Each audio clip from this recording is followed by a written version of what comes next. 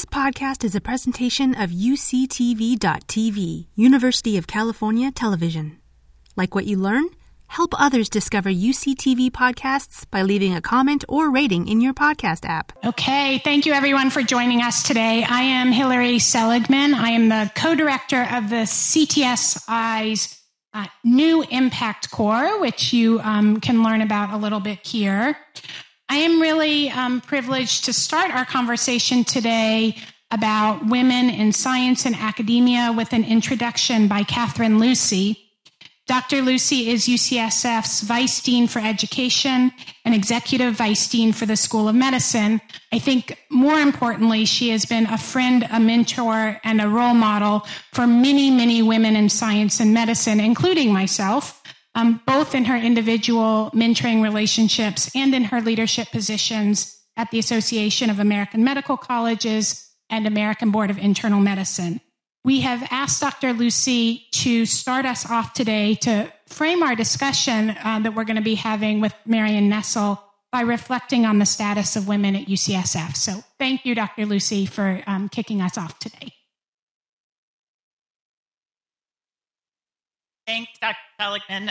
It's a pleasure and an honor, and I'm a bit awed to be able to introduce our amazing speaker here today, Marion Nestle, who for many of us has been an incredible role model, even at a distance, those of us who haven't had a chance to meet with her individually. As you all know, Marion has been a vanguard as a scientist and an advocate who really founded the field of food studies, moving us beyond a narrow focus on the biochemical aspects of food disorders to an understanding of the complex ecosystem of social and economic contributions to those biochemical disorders. Her work, your work, Dr. Nestle, has really truly been transformative and disruptive. She's been fearless in attacking corporate greed and the role of fast food, big soda, and other industries whose marketing of toxic product has caused so much pain and suffering in our communities across the nation. Her policy and advocacy work as a scientist highlighted the importance of system solutions to issues that make wise individual choices about good nutrition virtually impossible. She was a systems thinker before people thought about systems. And so in many ways, she was a vanguard about systems biology and also the social systems that contribute to disease. When I think about Dr. Nestle, I'm reminded of Mary Catherine Bateson, an anthropologist and daughter of Margaret Mead, who I found out yesterday actually passed away just last year. She wrote a book that I read about 20 years ago when I gave my first talk about women in science at The Ohio State University. And that book was called Composing a Life. I don't know how many of you have read this book. You have to go to the Green Bookstore in order to find it. It may not be on Amazon anymore, but I'd really encourage people to read it. And in it, she reflects on how crafting our academic systems to be in sync with our lives, rather than vice versa, where we expect our lives to sync up with the academic systems, could be a solution to the rampant sexism and misogyny in the academy that limits the number of women who have successful careers in science and limits the number of women who are ascend to leadership positions in institutions, organizations, and governmental agencies.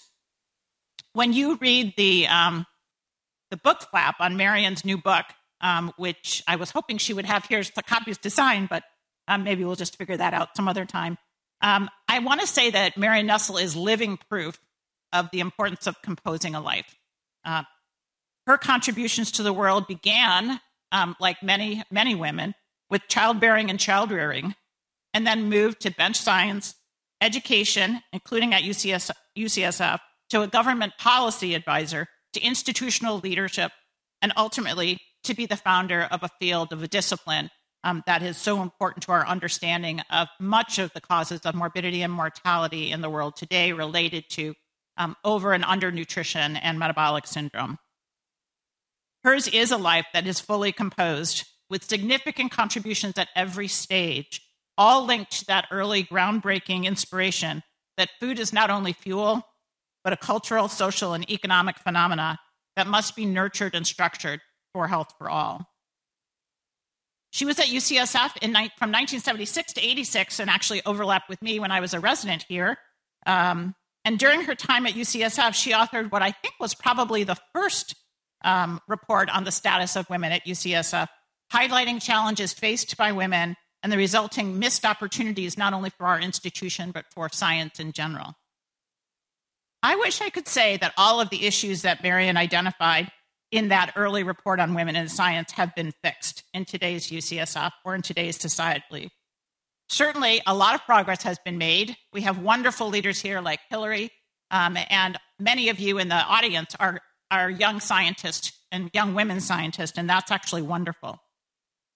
But I want to talk about 3 levels of challenges for women: the social levels, our professional levels, and then our challenges at UCSF. And I'm very much looking forward to hearing Marian's talk about how she's viewing these and what solutions she might have in place.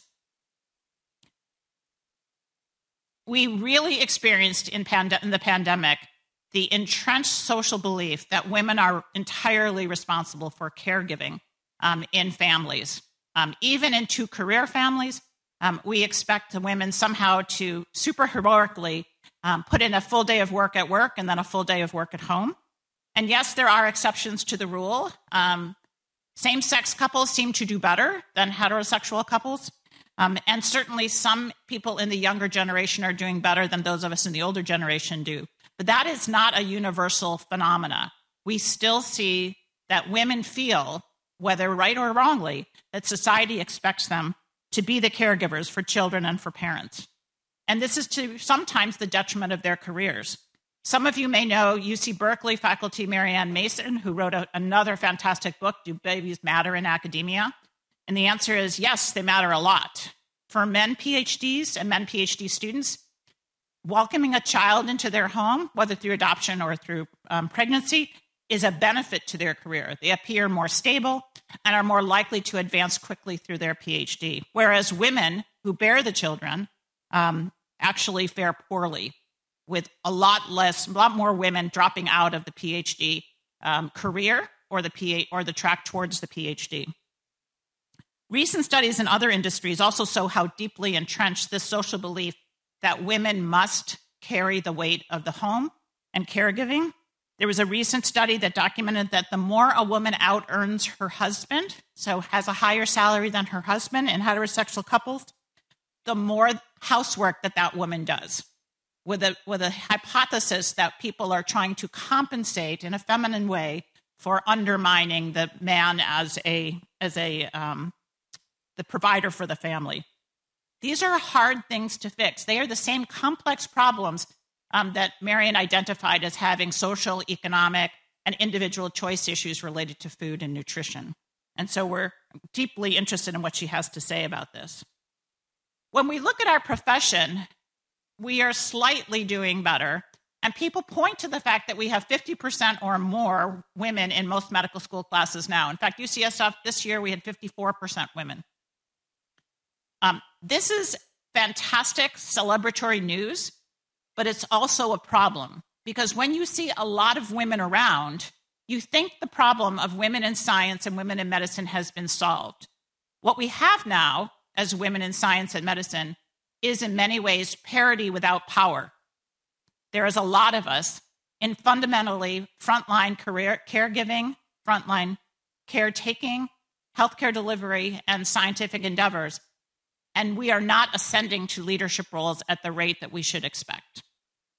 For example, in the US today, of the 151 medical schools in the country, 18% are headed by a woman as the dean, 18%. That is a soaring difference than the 14% we saw 20 years ago. And that was a sarcastic comment if you didn't get it. 18%. Many will say it's a pipeline problem. There just aren't that, we have to wait for those 50% of the women in medical school to mature to be leaders. But I will say that when I went to medical school and graduated in 1982, 25% of my class was women. There are sufficient women of my age, women who in that period of time for the 40 years since 1982 could have taken 5 or 6 maternity leaves and still be capable of becoming a leader. And yet we haven't managed to figure out how to let them lead at the highest level of our academic institutions. And that's to our detriment, because women are uniquely suited in the way that they approach leadership to dealing with the types of complex adaptive problems that we have facing us today, things that don't have command and control solutions, things that require influence, relationship building, sense making. All of these things are found to be, in study after study, more often found in women leaders than in men leaders. Now, here at UCSF, we are quite similar. We're making progress, but at a rate that is truly glacial. If we wait for that increase from 14 to 18% to take its slope normally, it will be well into the 22nd century before we achieve any hope of parity at leadership. 50% of our workforce are women across the UCSF system. That includes in the health system. Very low percentage of women are leaders across the health system or in the schools of medicine and pharmacy. For example, of our 40-plus chairs and directors, that is of clinical departments, research institutes, centers, and basic science departments, 40 of them, 6 are women. 6. Now, what you will see, which is also what we see across the country too, if you look at roles like I have, I'm the Vice Dean for Education, there's the Vice Dean for Faculty Affairs, there's lots of Associate Deans for Students, for Curriculum. Many of those service roles are filled by women. But those are not the roles that lead to a dean's position. Even though they have dean in their title, it is very rare for a vice dean in any of those environments to ascend to a dean's position. Perhaps the one person we know who has done that successfully is our current president of the University of California, Michael Drake, who started his career at UCSF as an associate dean for admissions. That is almost unheard of. And so what we see is what Hillary Clinton described in her book, is that people are perfectly happy with women in leadership roles that serve the broader community and are subservient to the person with strategic leadership. But once they sort of knock at that top leadership door, they find it's closed and locked and opened only to a certain phenotype. And that is still, at this day and age, a male phenotype. So what do we do for this? Well, I'll tell you what we don't do. We don't do what we've been doing, which is we decide that what we need to do is to teach women to be better leaders. There's an inherent ridiculousness of that. We do not want to teach women to be leaders like men. We want women to lead in the way that they inherently do lead and have shown to be better at complex problems than we have. But we have this phenomena where we sort of see like it must be the problem of the women. We have to fix the women. But instead, what we have to do is fix the system. We need to stop giving people leadership courses without leadership positions to practice in. We need to stop requiring women to demonstrate their commitment to leadership because they took a year off or 2 years to get an MBA, and then say, you know what, you're just not quite ready for this role yet. We need to deal with this phenotype problem, and women of my generation need to be the ones who speak out, who sponsor, who take on the generative work that Erik Erikson says is the final fulfillment of your career. But we also need men in the environment to do so because they recognize that we are wasting generations of people whose leadership might actually lead us out of the problems that we're having here rather than reinforce them in medicine, in society, and in many other of the industries that are so devoid of women in their positions. So I call on all of you, sit at the table, make your voices home. Do not feel humble about bragging about what you know. Feel confident in what you can offer. And if you see someone who is talented, sponsor them and make sure other people know that those women are talented and should be the ones who are promoted at the next level. Don't take no for an answer, and don't fall into the trap of saying, but they haven't done as many papers because they took 3 maternity leaves. Papers have nothing to do with leadership. So with that, I'm going to turn it over to Marian. I had hoped to be able to give better news about UCSF today, but at least we know the problems and we are working on the solutions. And hopefully with Marian's help, we'll be able to figure out something more creative to do as well. So thanks again, Hillary, for inviting me, and I will turn it back over to you.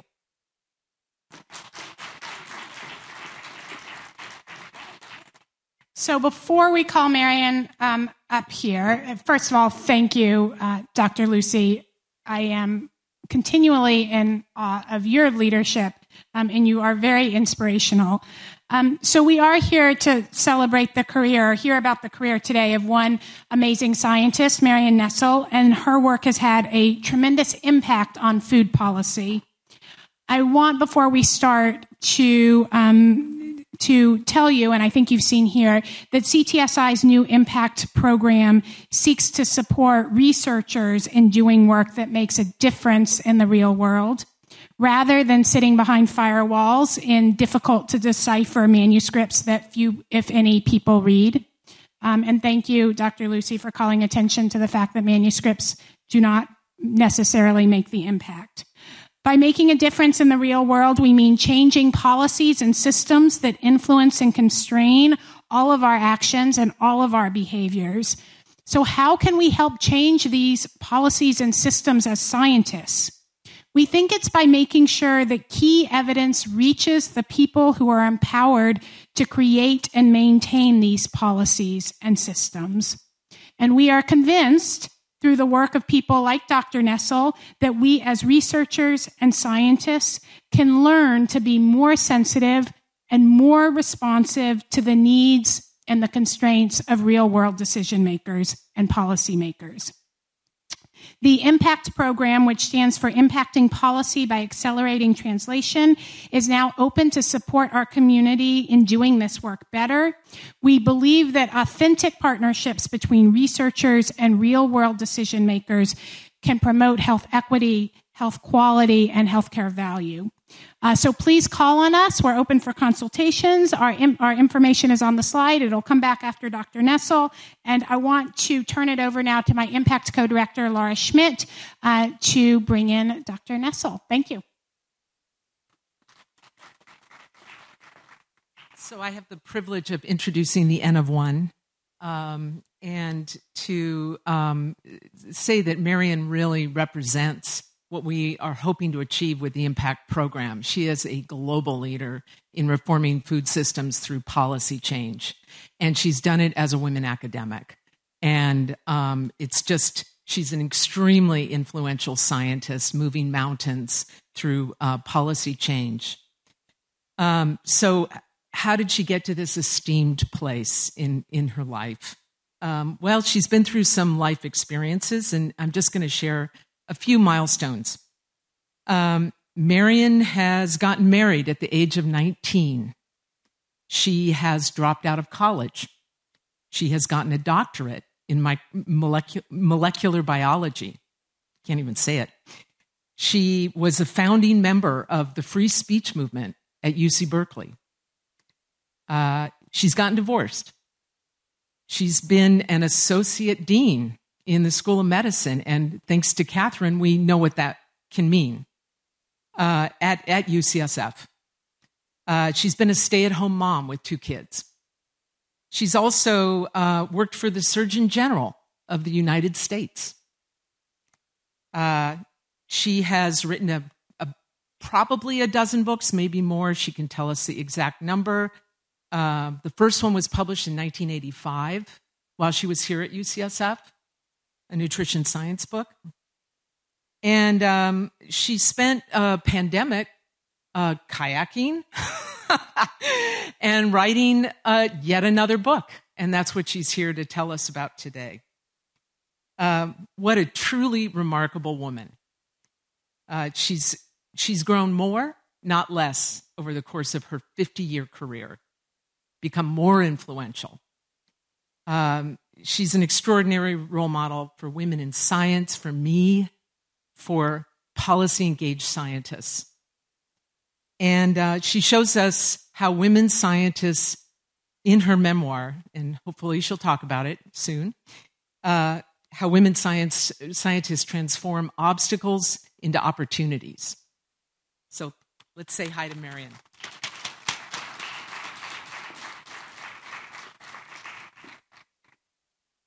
Thank you, Laura, for that incredibly embarrassing introduction.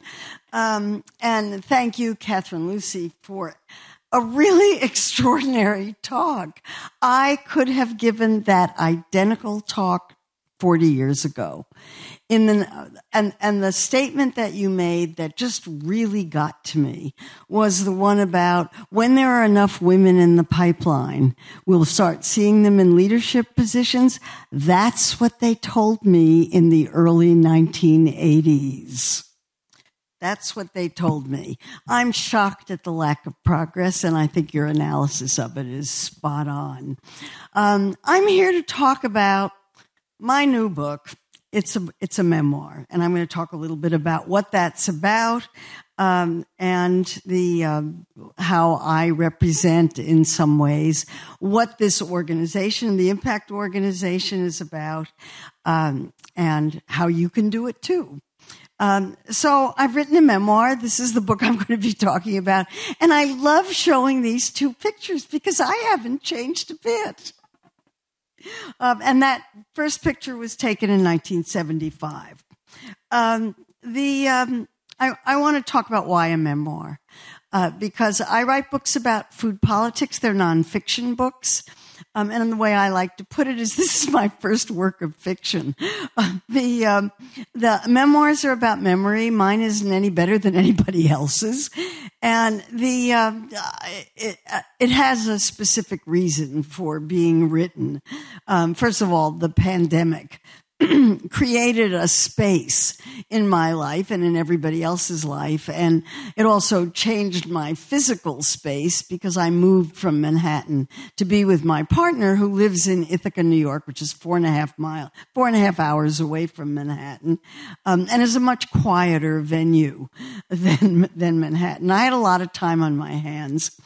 And I couldn't do the kind of research that I usually do. The libraries were closed. My office was closed. I couldn't get into any of that stuff. So I thought, okay, maybe this is the time to address the questions that I get asked all the time by students, by reporters, by colleagues, by just random people who come to my lectures. How did you do it? Why did you do it? How did you get interested in nutrition? How did you get interested in food? How did you get interested in food politics? How do you feel about the food industry attacking you? What do you eat? Those kinds of really personal questions. And then the one that really gets to me because I don't know how to answer it. How would you assess your legacy? How's that for a question to answer? So I thought, okay, maybe I'll grapple with that. I've got the space and time to reflect back on those questions, take them seriously, and to try to put together something where if anybody ever asks me those questions again, I can just say, hello, read this. So that would be terrific. And I think then that also underlying this was perhaps some understanding that by the time I got the book written, I could see that my life reflected a bunch of themes that might be of common interest. One is the effect of childhood in forming character and the lasting effects of childhood. Another is the women in science issue, which you just heard about, and how you go about overcoming those kinds of barriers. Sheer persistence. The reason that this book is called Slow Cooked is because I was well into my 60s by the time Food Politics came out. And then how lasting values can inform a life and make you feel good about getting up every day. So that's what I'm going to talk about a little bit. And it never occurred to me at any time, at any point in my career, that I would be considered the most powerful foodie taking on the soda giants. It also never occurred to me that I would be featured in Activist Facts as one of the country's most hysterical anti-food industry fanatics. That's me. So that all came as a surprise. And it came as a surprise because my degree was in molecular biology. I got it from Berkeley in 1968. I expected to be a bench scientist and I was a nucleic, for those of you who know this field, I was a nucleic acid enzymologist before restriction enzymes were discovered. I can't tell you how antediluvian that was. But I loved food right from the beginning. I had discovered food as a child. I really liked it. And I loved the way that food had dimensions that were scientific, but also historical, sociological, anthropological. They embodied social values. They embodied health values. They deal with policy. You could deal with economics. I've always really loved food. And my first post-doctoral position and faculty position was at Brandeis University, where I was in the biology department, basically from 1968 to 1976. And that department had this odd rule about how you could only teach the same course 3 times in a row, and then you had to switch. And you had to switch to whatever the department needed, whether you knew anything about it or not. And when my 3 semesters of teaching cell and molecular biology were up, students were asking for human biology classes, and they asked me if I would teach a nutrition course. I agreed to do it. I was interested in nutrition. It had something to do with food. I liked food. And I taught my first class in the 1975-1976 academic year. And right from the beginning, I was talking about food in many, many dimensions.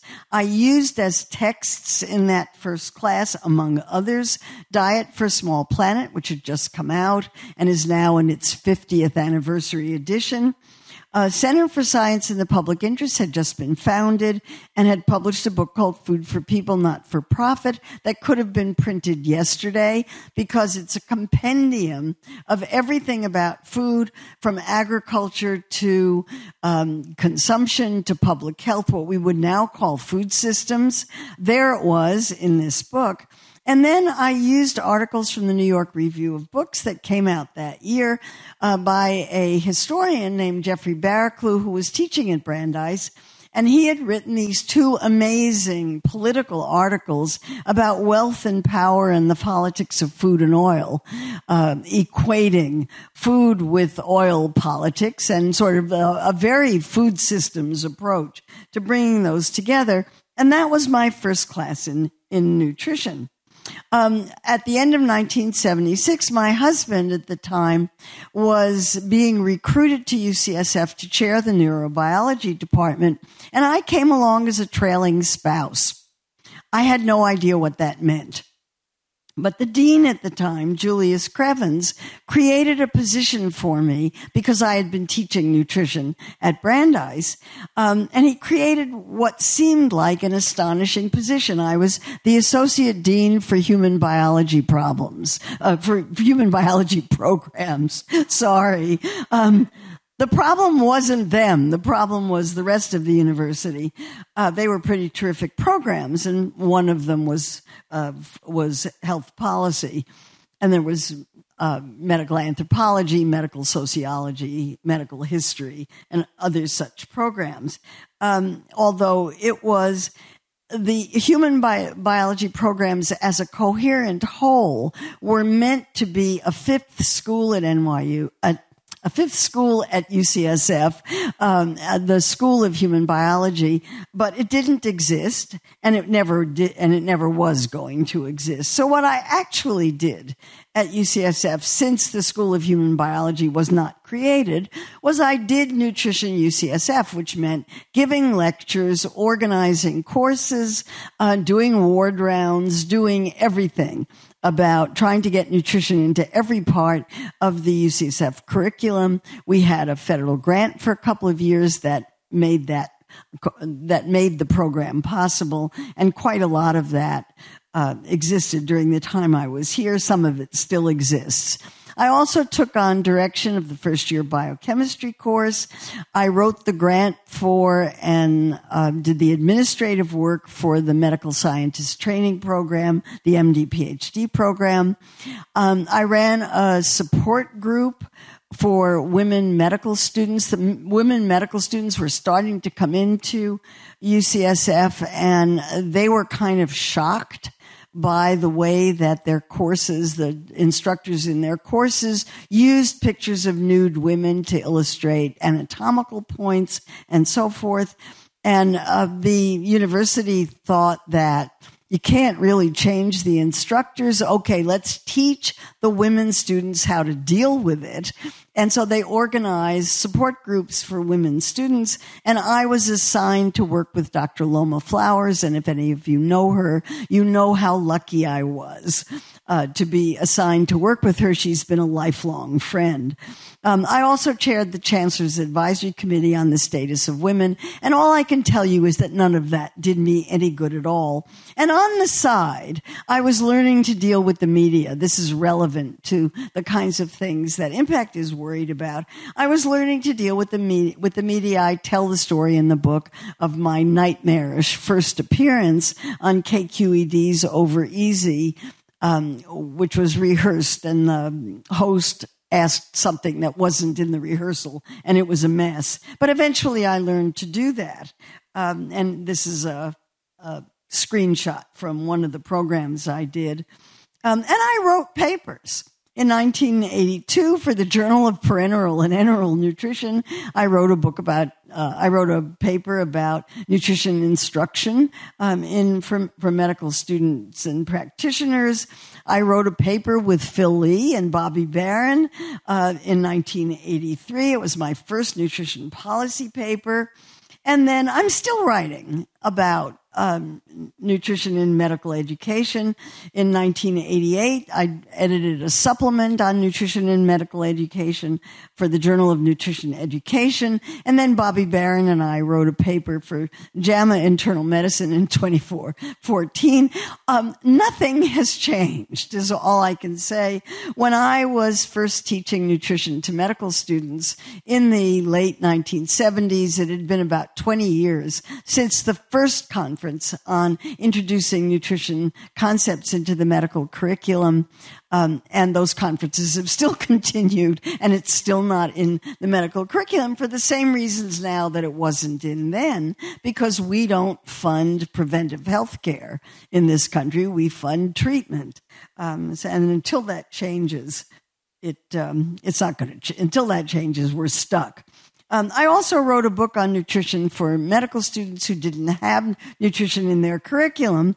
And last year, when I was talking about this kind of thing to somebody, I looked up to see if there were any copies of the book on Amazon, and there was for $930. It's not there now. Does that mean that somebody paid that kind of money for that book? I wouldn't advise it. So I want to stop here and talk a little bit about what it was like to be at UCSF. Since I'm at UCSF, it seems like, so I'm going to read a couple of short excerpts from the book. First of all, to talk about my associate dean job, because this is just so exactly illustrates what Catherine was talking about. The dean's office paid my salary and gave me an office. Officially, I was the Associate Dean for Human Biology Programs. Bizarre as it now seems, this meant I was responsible for something that did not exist, UCSF's proposed School of Human Biology. The proposed school had been a pet project of Philip Lee, a former U.S. Assistant Secretary for Health, who was then heading up UCSF's Health Policy Institute, which is now named after him. Always ahead of his time, Lee wanted the School of Human Biology to focus on disease prevention, health education, and socioeconomic determinants of disease risk, and to unite UCSF's small but distinguished medical humanities programs in history, sociology, anthropology, psychology, biomedical engineering, and health policy. In theory, the school's aims were a perfect fit with my interests in nutrition. But in practice, California legislators had never funded the school, and it did not take long for me to realize that they never would. Medical school leaders and the scientific elite viewed the human biology programs as soft, meaning unscientific, non-rigorous, the most dismissive thing anyone can say about research, and not worth funding. Indeed, they viewed the work of medical humanities faculty as non-research. From the perspective of the medical school, which aspired to and soon attained high national status. The only research that counted was laboratory-based and worthy of publication in prestigious journals like Science, Nature, Cell, and the New England Journal of Medicine. Dean Crevens, Julius Crevens, made it clear that my job was to keep the proposed school on the back burner and devote no effort to making it happen, and I was too new and uncertain about my position to object or try to do otherwise. Something that I have to say I have regretted ever since.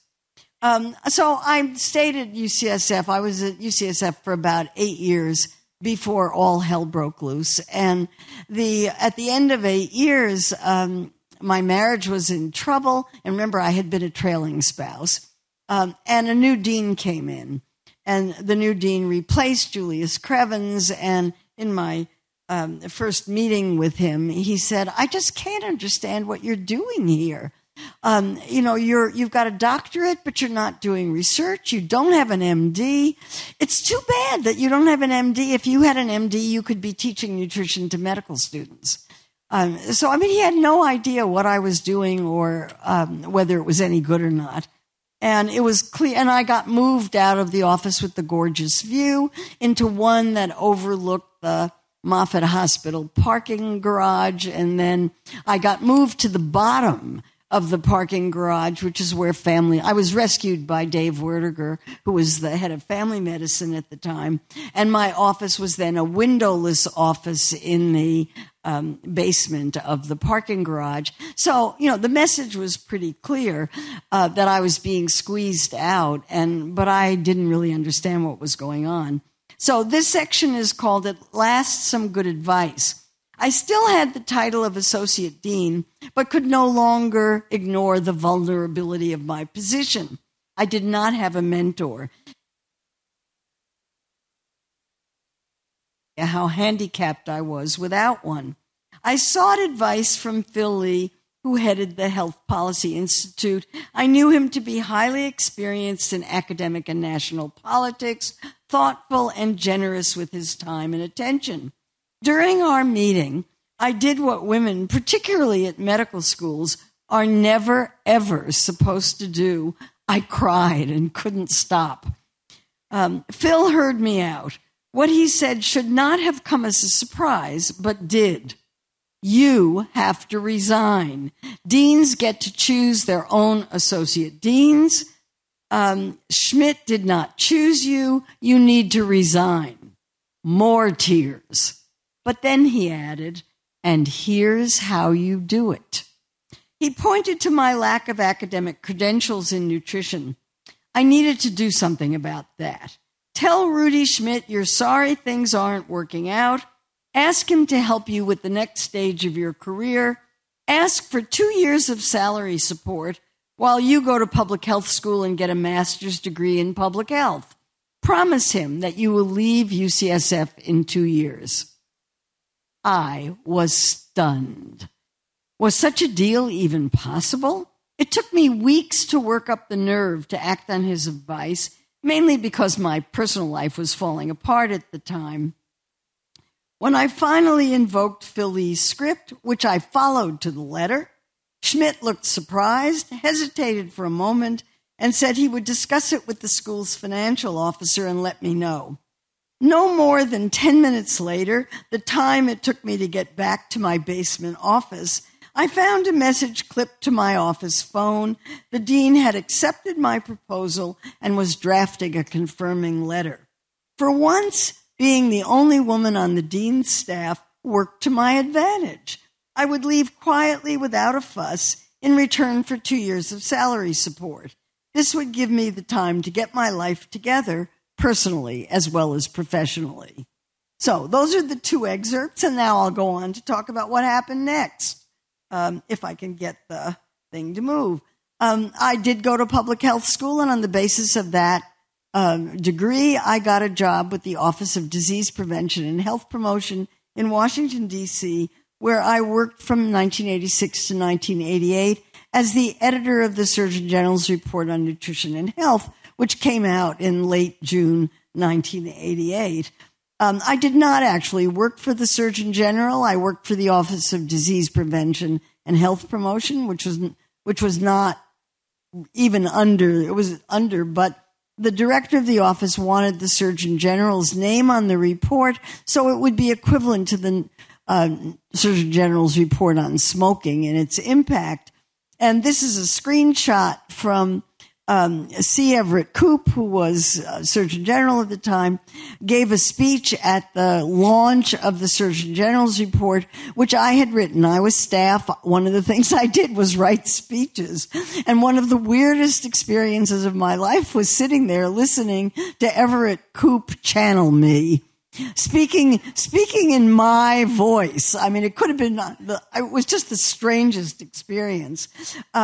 But he did that, and the report came out. The report came out on my watch, and that was very good. And it led to my getting the job at UCSF, at NYU. I'm sorry, I keep getting them confused. I went to NYU in the fall of 1988, largely on the basis of having done this report and my Washington experience. I've been there ever since. I've been affiliated with NYU ever since. And I have to say it's been a very, very happy experience for me, largely because NYU's faculty expectations are just what I wanted to do: research, teach, and do public service around the issues of food and food politics. So when I get asked the question, how did I do what I did? I have a one-word answer to it. I came to NYU with tenure. I came as a full professor with tenure. A miracle in itself, and I tell the story in the book of how that came about. But it made an enormous difference to me. There may be people who get tenure and never do another thing in their entire life. That wasn't my experience. For me, it was a platform. It opened up the possibility of doing what I wanted to do the way I wanted to do it, with real job security. It was the first time I'd ever had security. And I went there, I should say, to chair a department of home economics. This is a long story. The turning point for me, and in answer to the question, how did you get started on food politics?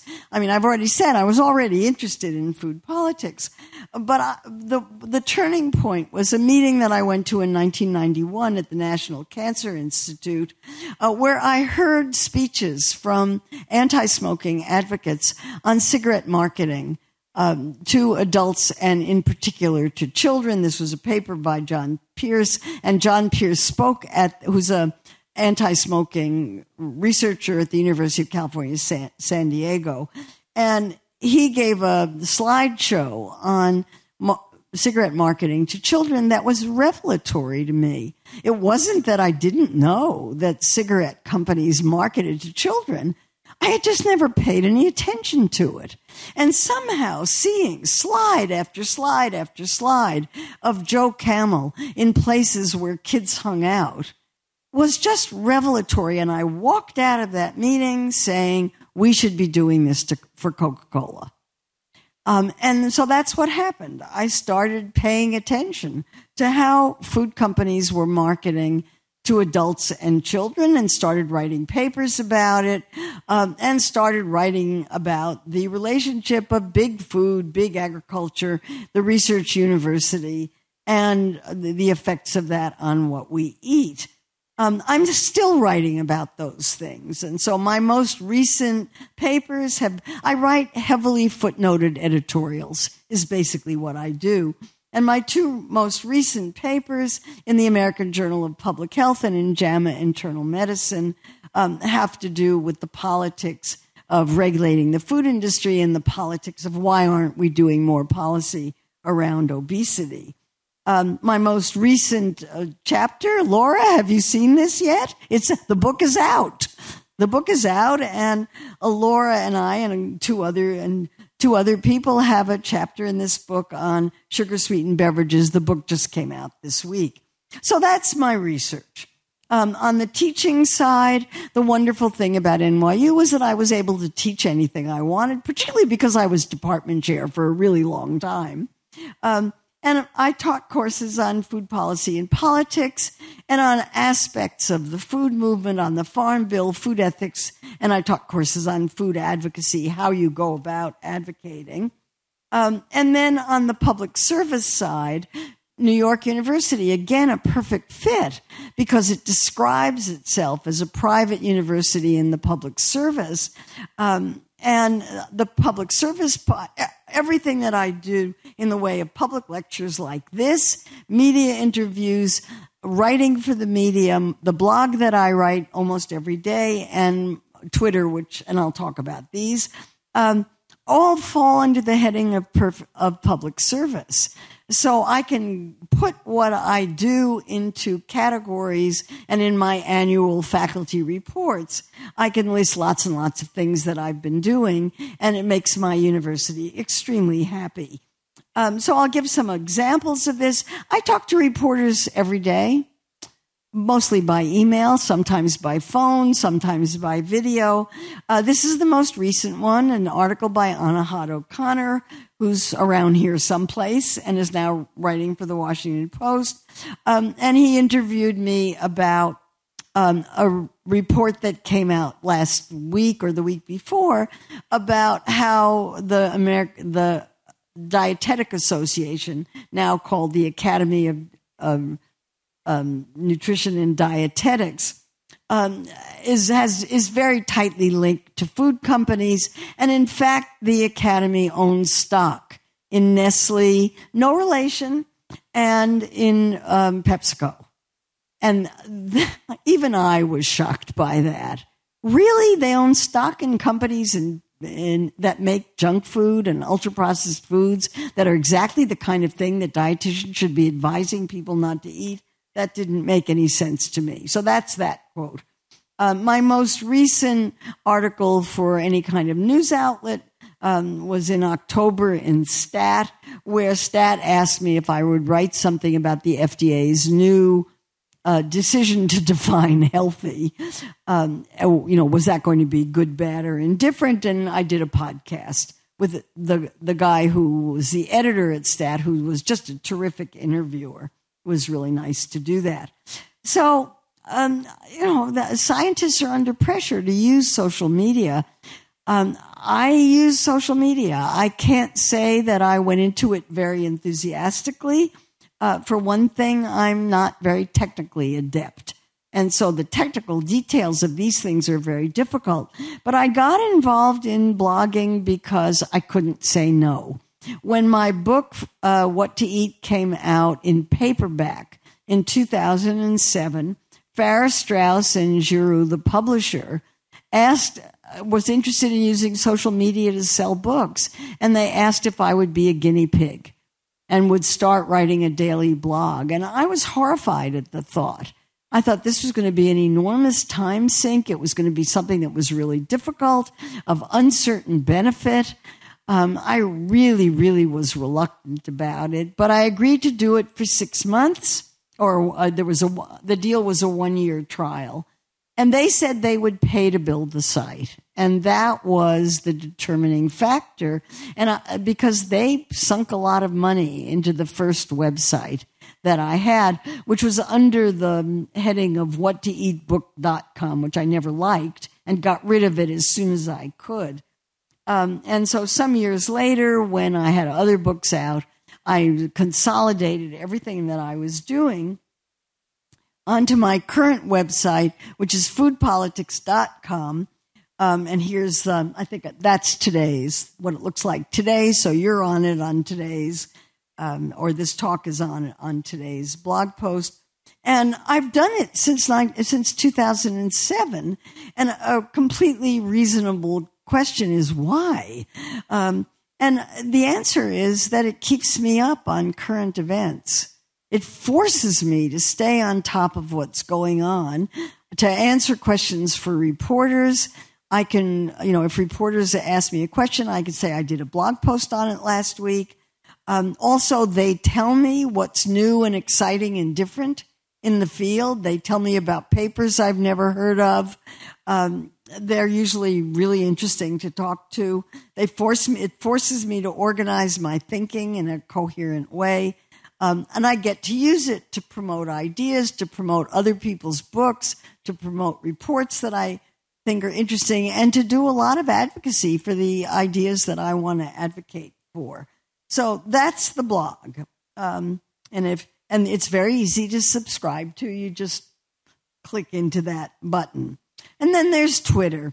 Well, it's hard to talk about Twitter this week, but I started on Twitter in 2009 because somebody said you should be on Twitter. And they set it up so that my blog would go out over Twitter automatically, so I wouldn't have to do anything. That seemed good because, again, there's the technological stuff that's really difficult. I thought Twitter was inane. I thought it was a waste of time. And once again, its benefit was very uncertain. I'm still tweeting, many years later, many years and 140,000 followers later, I'm still doing it. And it, too, has benefits. So there's the obvious thing that the blog goes out over Twitter. I don't have to do any work. But I find it to be a very useful source of information about things I wouldn't otherwise know about in my field. It gives me a chance to share information. And when I'm waiting online and bored out of my mind, it's very distracting. So the situation on Twitter right now, The Atlantic just had an article this week that Twitter's problems are bigger than Elon Musk. Social media has risks, and Twitter illustrates it. It takes up a lot of time sometimes. The links disappear, and so you can go back and look at old blog posts or old tweets, and the links are gone, and that's very unfortunate. And then you have to deal with negative feedback and trolls. And I have had my share of trolling. For some reason or other, I made a slide of this one some years ago, but it was typical of a lot of messages that I was getting on my blog site, and I didn't like it, and the people who were reading my blog didn't like it, and I had to stop comments. So I stopped comments on my blog when I was being deleted. I thought somebody was paying someone to do these because a lot of them came from the same IP addresses, and I have a cybersecurity friend who traced the IP addresses back to a spam site in Wichita, Kansas. And I thought, if this is organized and these people are being paid to do this, really I don't need it. So I stopped comments on my blog, and I do regret that, because the comments were interesting and also kept me up on things. Anyway, no more. So I'm concerned about the fact that Americans don't trust science take on food issues. I think there are lots of reasons for that, but one is that scientists aren't out front and transparent about their opinions and their beliefs and arguing about them, present company accepted, of course.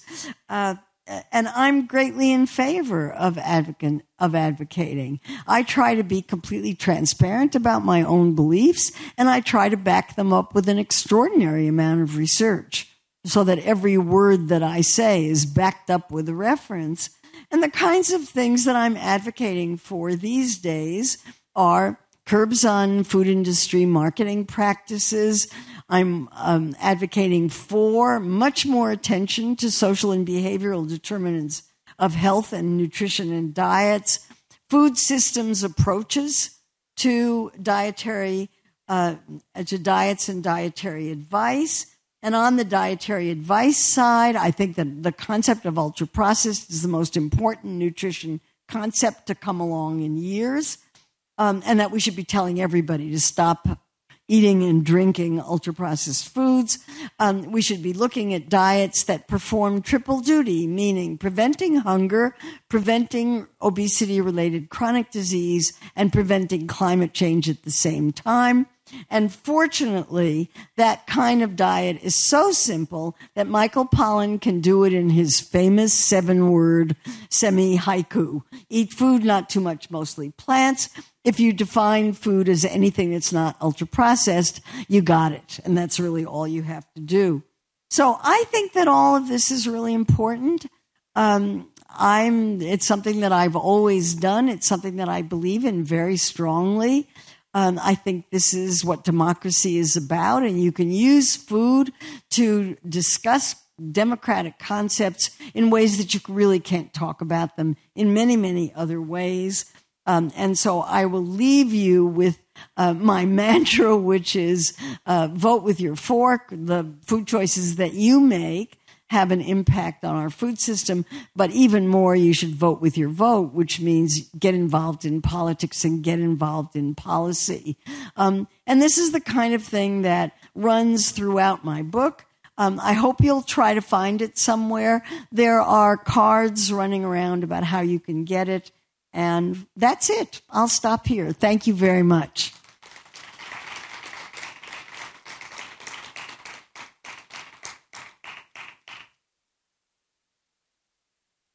What happens now? Oh, questions.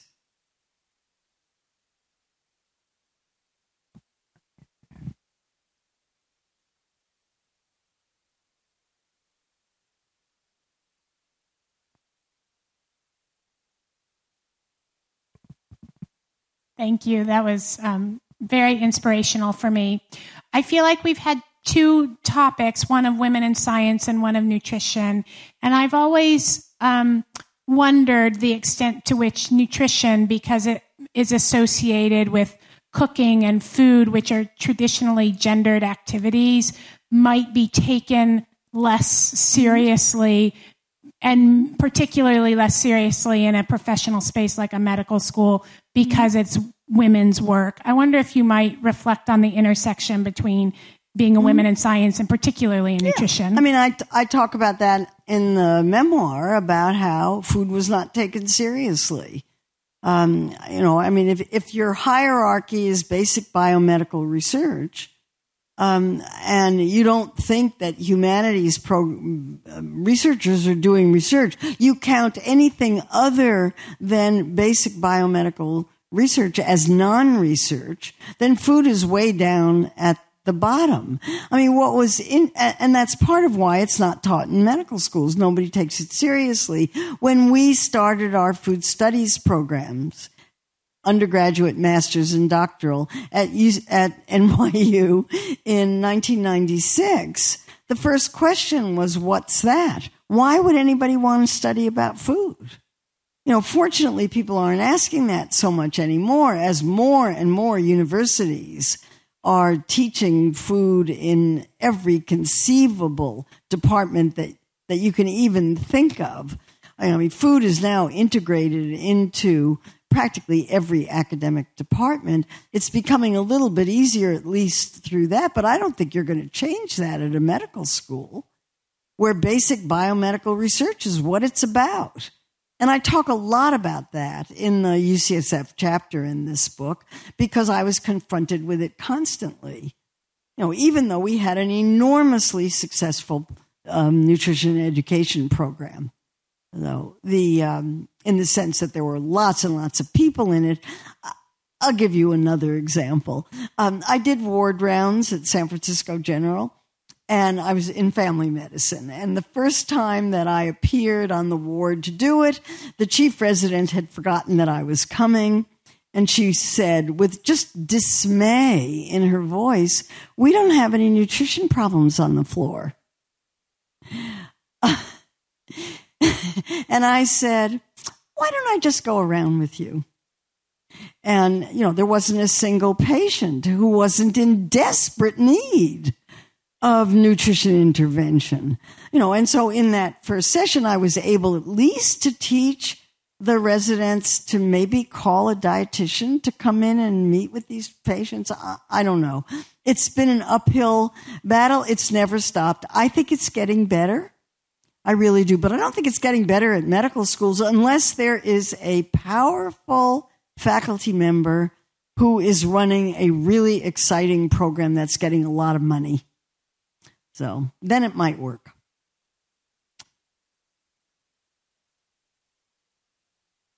And yes, remember I started out as the chair of a home economics department.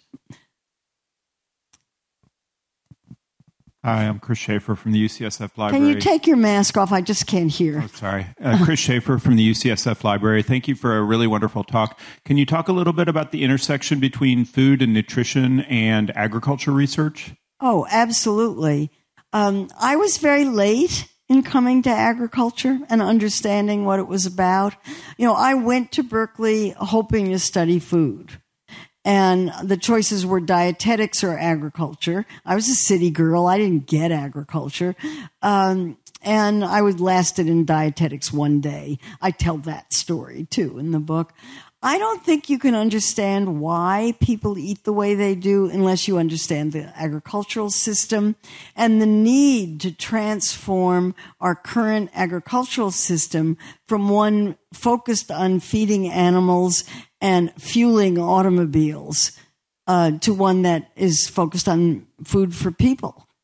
We don't have an agriculture system that does much about food for people. It's got tokens, rounding errors of money that are involved in pushing food for people, but it's not what it's about. It's about, and if we're trying to get people to eat less meat, then our agricultural system is working at cross purposes. One reason why we have so much meat is that feed is cheap because that's what's subsidized. So, if I had a diagram of a food system up there, it would start with food production and end with food waste, and in a cycle. I'm not sure that's what you're asking, but Davis is the land grant agricultural part of the University of California system, and it's a very complicated place from politically. And my department at NYU now has an urban farm. It took 7 years to get it. It's not very large. It's about the size of this stage. This is about it. But yeah, we're teaching agriculture. And I should say that when the food studies program started at NYU, the New York Times wrote about them, and they interviewed Alice Waters. And Alice Waters made some comment that I thought was really snippy about how can they run a food studies program and not teach students about farming? And I thought, has she seen where NYU is? What are we supposed to do? Take over Washington Square and grow vegetables in the middle of all those rats? And people selling drugs at the time. But she was absolutely right, as Alice Waters almost always is. Does that answer your question? So I'm an enthusiastic supporter of agriculture and agricultural research. I think we need it badly. Thank you. I think I have two questions. When I read Food Politics, I was really interested in the notion of keeping the public puzzled as a very important industry strategy. So I was wondering if you could elaborate a bit on that notion, keeping the public puzzled. Keeping the public what? Puzzled. Puzzle? Confused. Puzzle? Confused. Keeping the public confused. Yes! Yes! Let's keep the public confused. Let's go back to that. Michael Pollan is brilliant, and this is one of the most brilliant things he's ever done. Dietary advice is really simple. People don't believe this. They think I'm joking. I'm not. This formulation leaves all kinds of dietary patterns. It leaves deliciousness. It leaves cultural practices. It leaves religion. It encompasses everything. But if you're a food company and you're selling an ultra-processed product, you want the public to be as confused as possible. And so how do you do that? You cast doubt on the research. You do your own research. You focus on nutrients rather than foods. You never talk about meat. You talk about saturated fat. You don't talk about sodas. You talk about sugar, although sugar's not bad either. But people have to know where that sugar is. You don't talk about salt. You don't talk about snack foods. You talk about salt. And you leave it up to individuals to make those decisions. You don't do policy. Any study that comes out that think of the number of studies that you've seen that say everything you knew about nutrition is wrong. That should be a red flag for we are trying to confuse the public. Because if the public ate like this, nobody would make any money. The food industry's billion-dollar ultra-processed products wouldn't sell. So, of course, they're going to confuse the public. Rob.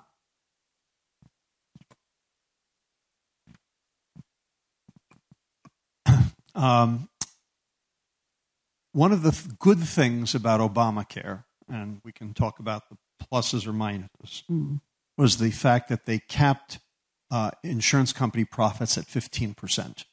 Any more than that, they had to give back to the subscribers.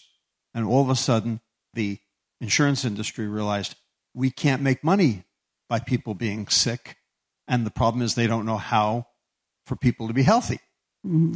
Given that the food industry, the ultra-processed food industry, for every dollar, 19% of it goes to the food and 81% of it goes to the marketing. Does it make sense to perhaps do the same thing for the food industry as we did for Obamacare? Cap at a very specific rate. There's just an article in the New York Times just today about the fact that food company profits have gone through the roof, and Joe Biden's basically telling everybody to eat generic Raisin Bran because of it. He's doing what? Telling people to not eat Kellogg's Raisin Bran, but generic Raisin Bran because it's $1 cheaper. This is crazy. Oh, yeah. That's, in public health terms, that's as downstream as you get.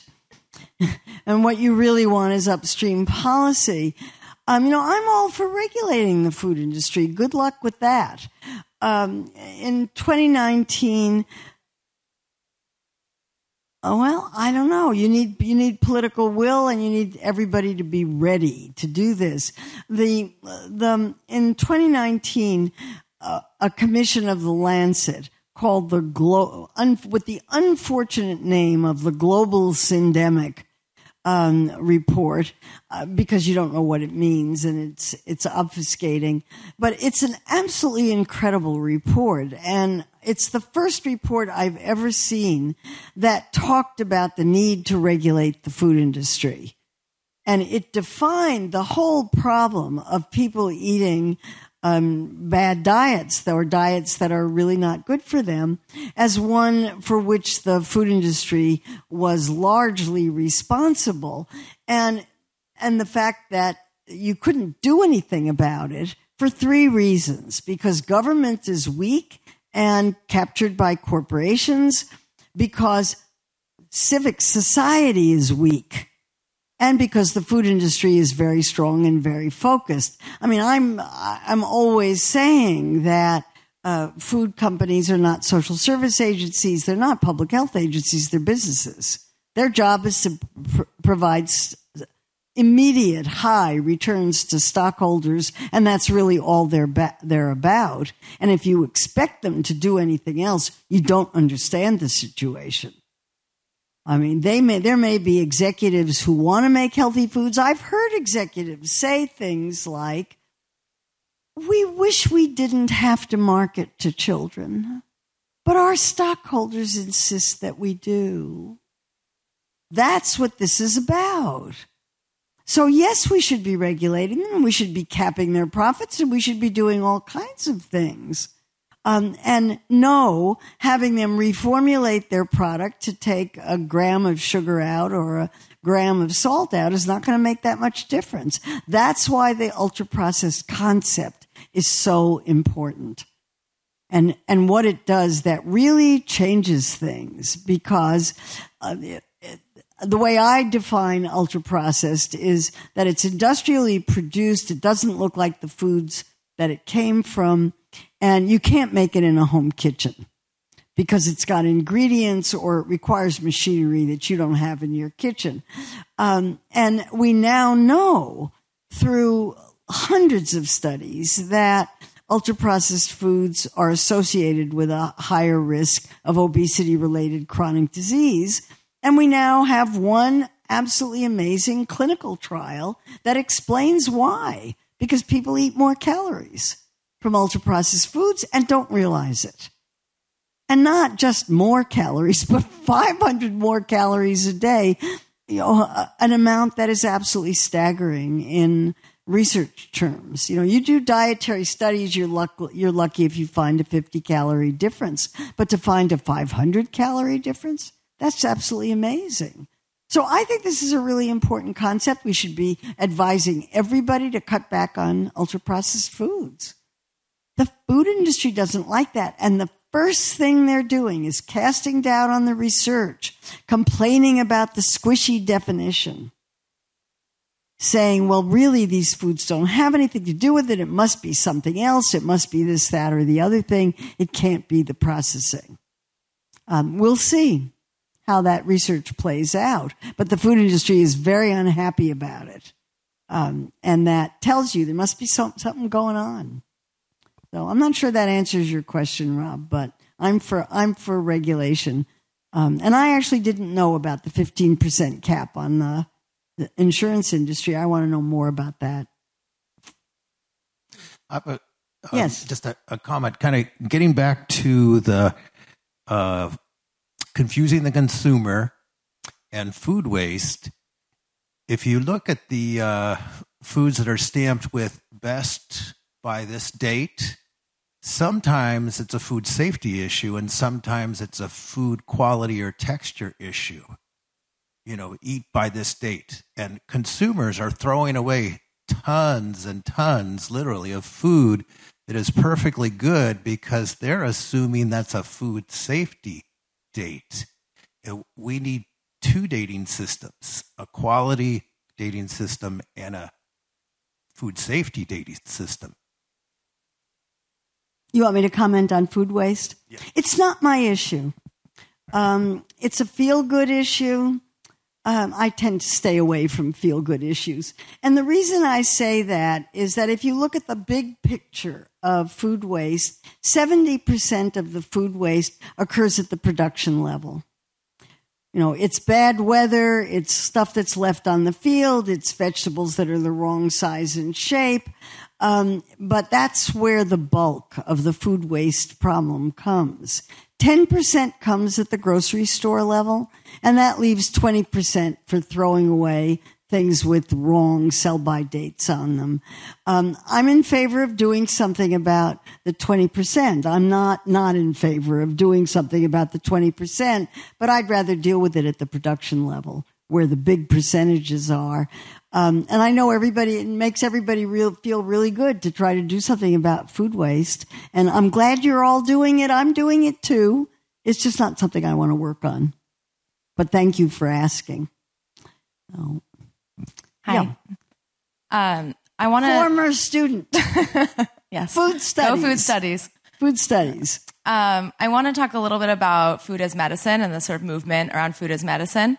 And what the current opportunities are in not just at an institution like this, but also in thinking about soil health, thinking about the opportunities in connecting agriculture to human health, and where you see that going in the next 5 years. Well, I went to the White House conference on food, on hunger, food, and health, and it was a big issue at the White House conference because one of the people who was working on the White House conference is a big food as medicine person. And food as medicine from that standpoint is prescriptions, is doctors prescribing fruits and vegetables for their patients, various kinds of incentives. It's all incentives, systems for encouraging people to eat fruits and vegetables. I'm not a food as medicine person either. And the way it was, and I'm very uncomfortable about it because I don't think of food as medicine. I think of food as pleasure. Food is something that's cultural. It brings people together. It promotes health. If you're eating real food, it promotes health. It promotes joy. It has all of these things that when you medicalize it, it kind of takes it out of there. The way that it was explained to me was that it's fundable. And so, for example, the guy from Tufts said that he wasn't able to get grants on a lot of the things that he was doing, but the minute he glommed onto Food is Medicine, he got 11 federal grants to work on it. Somebody else said it plays well in Congress. Somebody else said Food is Medicine plays well with Republicans. That's your answer. So I think it's going to be a really, really hot topic. I've opened up a new file folder on it. I've started putting things into it. I think it's going to be really big, really, really big. I've been told that the kinds of groups that everybody is trying to get at resent it enormously. And they feel that it's condescending, it's telling them what to eat, which they don't like, and some other things like that. I don't know. We're going to get all those sociologists and anthropologists out there working on it, but I think it's something we're going to have to live with, because at a medical school like this, Food is Medicine is going to work. And the other kinds of things aren't. They're just not. And so that's what, to me, that's what it's about. It's about reaching a top-down funding and decision-making apparatus. Top-down, not bottom-up. As always, nobody is asking communities what they want. As always. We have time for one more question. Actually, that's not true. There are people who are asking communities what they want. Yeah. Thanks so much for such an inspiring talk. You inspired me to go into my career. I wanted to ask you if you could describe some threats you've experienced from the food industry and how you dealt with them. I'm sorry, I missed it. It's really hard for me to hear this for some reason. Oh, sure. If you could describe maybe threats you've experienced from the food industry and how you have dealt with them. Actually, I've had very, very few direct attacks from food companies. The attacks usually come from 3 stages removed. So that, for example, the trolls on my blog, I was pretty sure, because of the tone and the quality of them and the consistency, and some of them were really funny, that they must have come from the Center for Consumer Freedom, which is a public relations group in Washington that's funded by the food industry. I could never prove it, but that was my suspicion. When Food Politics first came out, there were a bunch of trolly reviews on Amazon that you can still see if you go back to the earliest reviews of Food Politics on Amazon. And they were, hasn't she ever heard about personal responsibility? Hasn't she ever heard about, people taking responsibility for their own behavior? And again, somebody called them out and said that they must have been paid for. I was threatened with a lawsuit from the Sugar Association when Food Politics came out, and I've got that correspondence on my own blog at the bottom of my publications place. And that was a very funny story, because they said I had defamed sugar. I didn't know that sugar had feelings and could be defamed. And the reason I had defamed sugar was that I said that soft drinks contain sugars and nothing else, no nutrients. And they said, you, as a nutritionist, should know better. Soft drinks don't contain sugar. They contain high fructose corn syrup. Which I thought was hilariously funny. I mean, I was just laughing and laughing about it, because high fructose corn syrup is sugars, plural. Sugar is glucose and fructose stuck together. Corn syrup is glucose and fructose separated. They're sugars. So I thought it was very funny. And people told me, no, this is not funny. They're preparing a veggie libel suit against you, and you need to have a lawyer read these letters, and you need to write a response that rebuts every single point, and you have to have a lawyer look at it. And this was beginning to sound very expensive and unpleasant. I'm not very litigious, but I did all that, and then never heard another thing about it. But I ran into the head of the Sugar Association at a meeting some months later. And in the meantime, I've been putting quotations in my slides and talking about this because, as I said, I thought it was really funny. These people don't know biochemistry. And I ran into this guy at a trade show and said, I've just had so much fun with your lawyer's letter. And he said very stiffly, we're just glad you're speaking more precisely now, meaning that I now say sugars instead of sugar.